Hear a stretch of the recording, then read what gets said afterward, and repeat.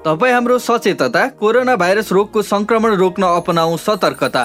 Corona virus रोग श्वास प्रश्वासको माध्यमबाट सर्ने संक्रमण हो। संक्रमित व्यक्तिले खोक्दा र हाच्छिउँ गर्दा निस्कने थुक र सिङ्गानको माध्यमबाट एक व्यक्तिबाट अर्को व्यक्तिमा यो भाइरस सर्दछ।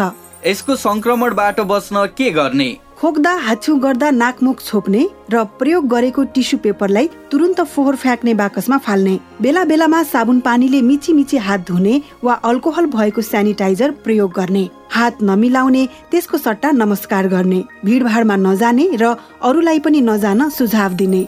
र ध्यान दिनै पर्ने कुरा, ज्वरो आएमा, खोकी लागेमा, सास फेर्न गाह्रो भएमा तुरुन्तै नजिकैको स्वास्थ्य केन्द्रमा सम्पर्क गर्नुहोस्। नआत्तियौं तर सतर्क रहौं।